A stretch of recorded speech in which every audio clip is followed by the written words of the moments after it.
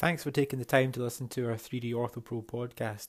If you'd like to get any more information on Piro, 8Sol or Raptor, please visit our website at www.3dorthopro.com or drop us an email at info@3dorthopro.com. Hey, it's Doug from 3D OrthoPro here, and really pleased to have Sam Ward with us here to talk to us a little about the reason why he wears one of our Raptor face masks. And Sam, you're currently representing GB and England and playing your club stuff for Old Georgians, is that right? Yeah, that's correct. Cool. How did it feel to be back on the pitch last week with GB? I think it's one of those. I'm a person who has many words to say, but for the first time in a while, I was pretty speechless. I think, pulling on the shirt. I think obviously the first time you've sang the national anthem since the incident, and everything like that, and just the buzz of actually even playing on TV again was just amazing. And not a lot of words apart from just an amazing feeling. It's great. It's great that it's on BT Sport and it's open to the masses now. It seems like a fairly firm fixture now that BT are televising the men's and the women's stuff on there. And because what else was I going to say? You've got, this is right, this is from my Wikipedia search, that you have got 72 caps, GB in England? No, 72 goals? 72 goals for Great Britain in England. And 126 caps. And you've got 125 club goals? Is that right? Club goals, I couldn't tell you. I couldn't tell you that. They're on Wikipedia too. So you've got, in theory, if that's right, you're at 197 goals. So you not far off the big 200 mark there, which is astonishing for the game to goal ratio is incredible. And because one of the things I've seen you play pre-injury on the telly and post-injury, and pre-injury you probably played, you would watch you play and you were like fearless. You were that guy that was in front of the goal all the time. And watching you last week, it didn't seem like much had changed. No, I think everyone actually, if I'm completely honest, says that they think I'm worse now than I was before the injury, because I was like, what? This is all that happened. I mean, as brutal and everything as it looked. I now get to wear them. Wear a mask. Sorry. Yeah. I get to wear a mask and I'm fully protected, so I can't really complain. Yeah, cool. Have you been hitting the mask with the ball since you've been wearing it? Yeah, I actually had a week. I think the first week I was back, I got hit about 3 times in training. Nothing like crazy, but still a slap and testing it out into it. Yeah, it works beautifully. Cool. What is it like? I guess wearing it for games. Like, did it take a bit of adaptation, a bit of time to wear it? Because you've probably been wearing it for maybe a year or so now, or more, maybe. Yeah, I've been wearing it, I'd say, since the middle of last summer. So just under a year. I think, I'm not gonna lie, I don't really notice it as much as everyone else notices it. I don't really notice it because it's just become second nature to me. I think the biggest thing that, like, the way it was made by you guys, in the fact that you obviously measured the size of the ball and whatnot as well, which means I've got maximum peripheral vision as well. So therefore, that's the bit. Like, obviously the snoz is a bit big, but that's in the centre. That's, so that's natural. And I've got a big nose anyway, so I think it's in proportion. So I blame the mask, but actually that's my nose. But I still have a very good peripheral vision, which that is the main thing. I don't even notice that in the periphery.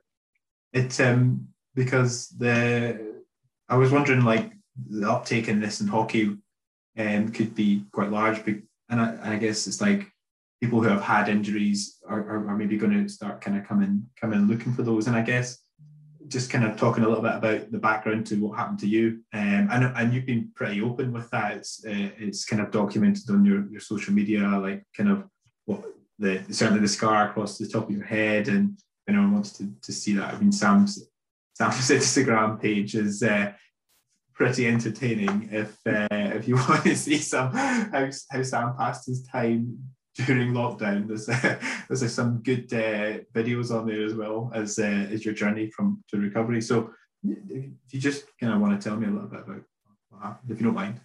Yeah, no, happily. Obviously, basically in November, it was November 3rd, 2019, we had the Olympic qualifier.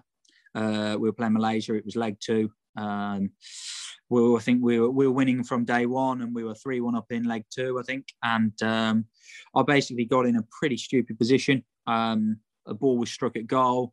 I like to be in front of goal, like ready to tip it in and whatnot. Yeah. And I just put myself in a position where I was off balance and couldn't get out of the way. I mean, considering the ball came from about 6-7 yards away, it was like it was in the world's biggest slow-mo.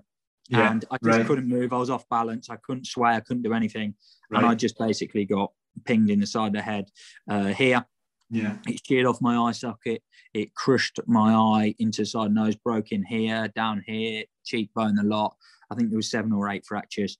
And it tore through the back of my retina, meaning I've lost sight and central vision on my left eye. So it's got its challenges. I'm now built together out of lots of titanium.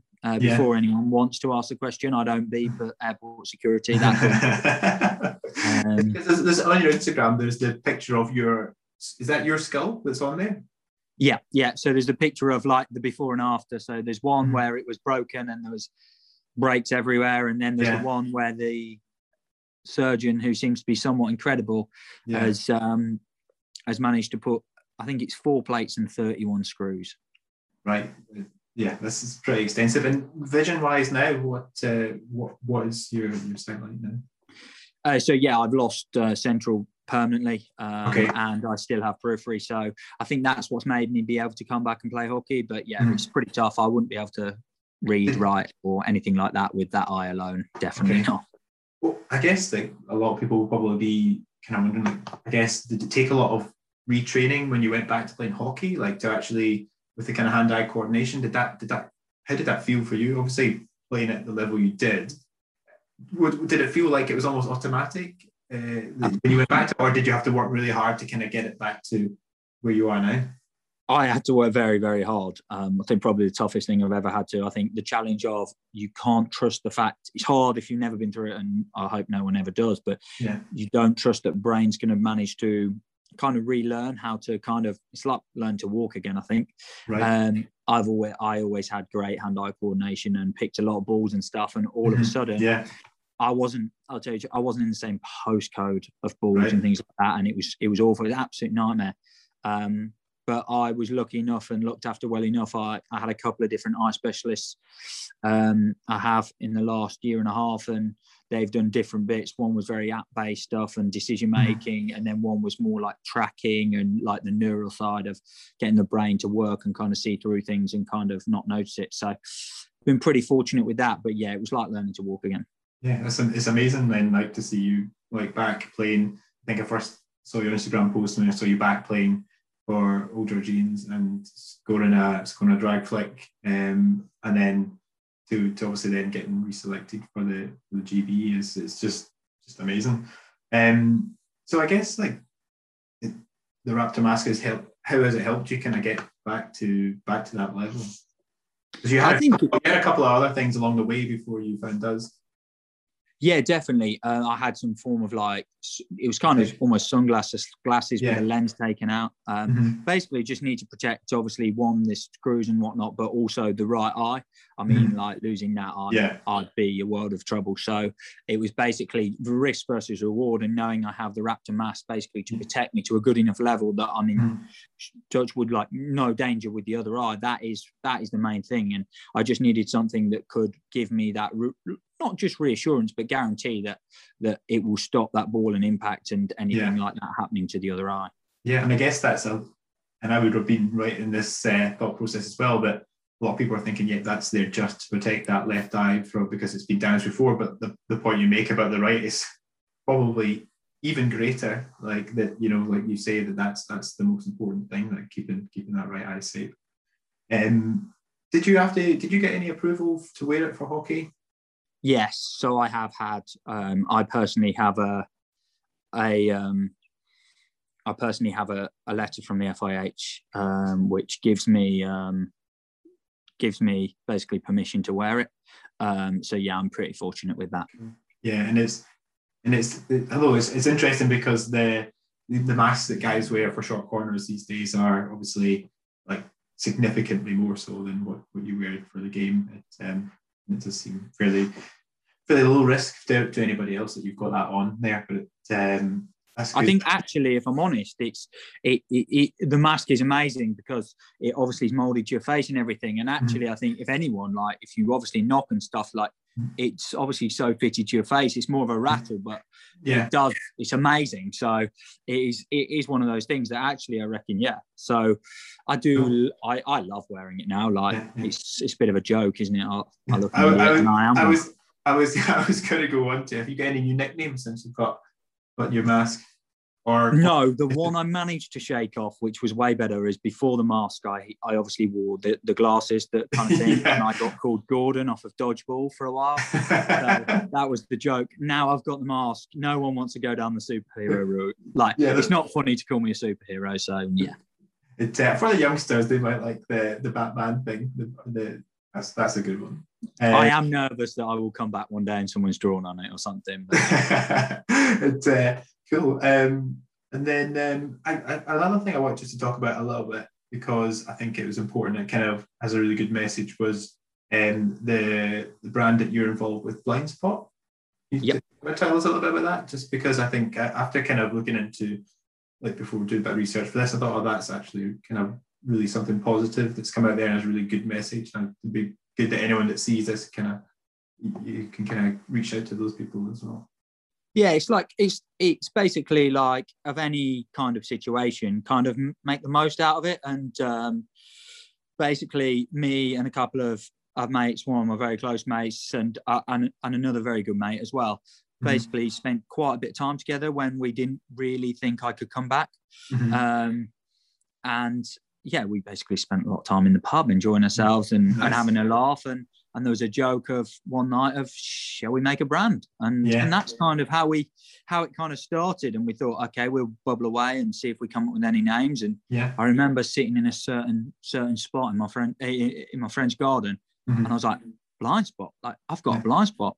Let's do that. And basically, it kind of escalated that. So we realised that the best of sport basically happens post-match, and it's all about the friendships and so much more, because that's kind of how the big thing that was so big for me returning was the kind of support I had off the pitch from friends, family and teammates, and how much it is to kind of check on one another and make sure people are being looked after. So we decided to create the brand Blind Spot, and the logo is great. It's actually kind of my retina scan kind of converted into a logo. And we've kind of started like a post-match apparel brand, and we hope to just push it on this year.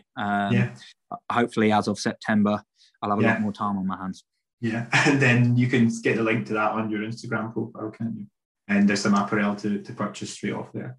That's really, I think that's cool, like the fact that you've obviously thought about that and kind of put that into play. And I think the point of team sport and the thing that draws a lot of people to it that you probably don't realise, apart from the having competitiveness and winning matches, is like being in a team and that support network and having people around you, to enjoy those experiences with is a massive part of why a lot of us play team sport and hockey. So that's cool. It's really, really good that that's come out of that, and it gives you more, keeps you busy as well if you get any downtime, which after the session you've just described to me that you've done today, it doesn't sound like you'll be doing it tonight apart from having a snooze.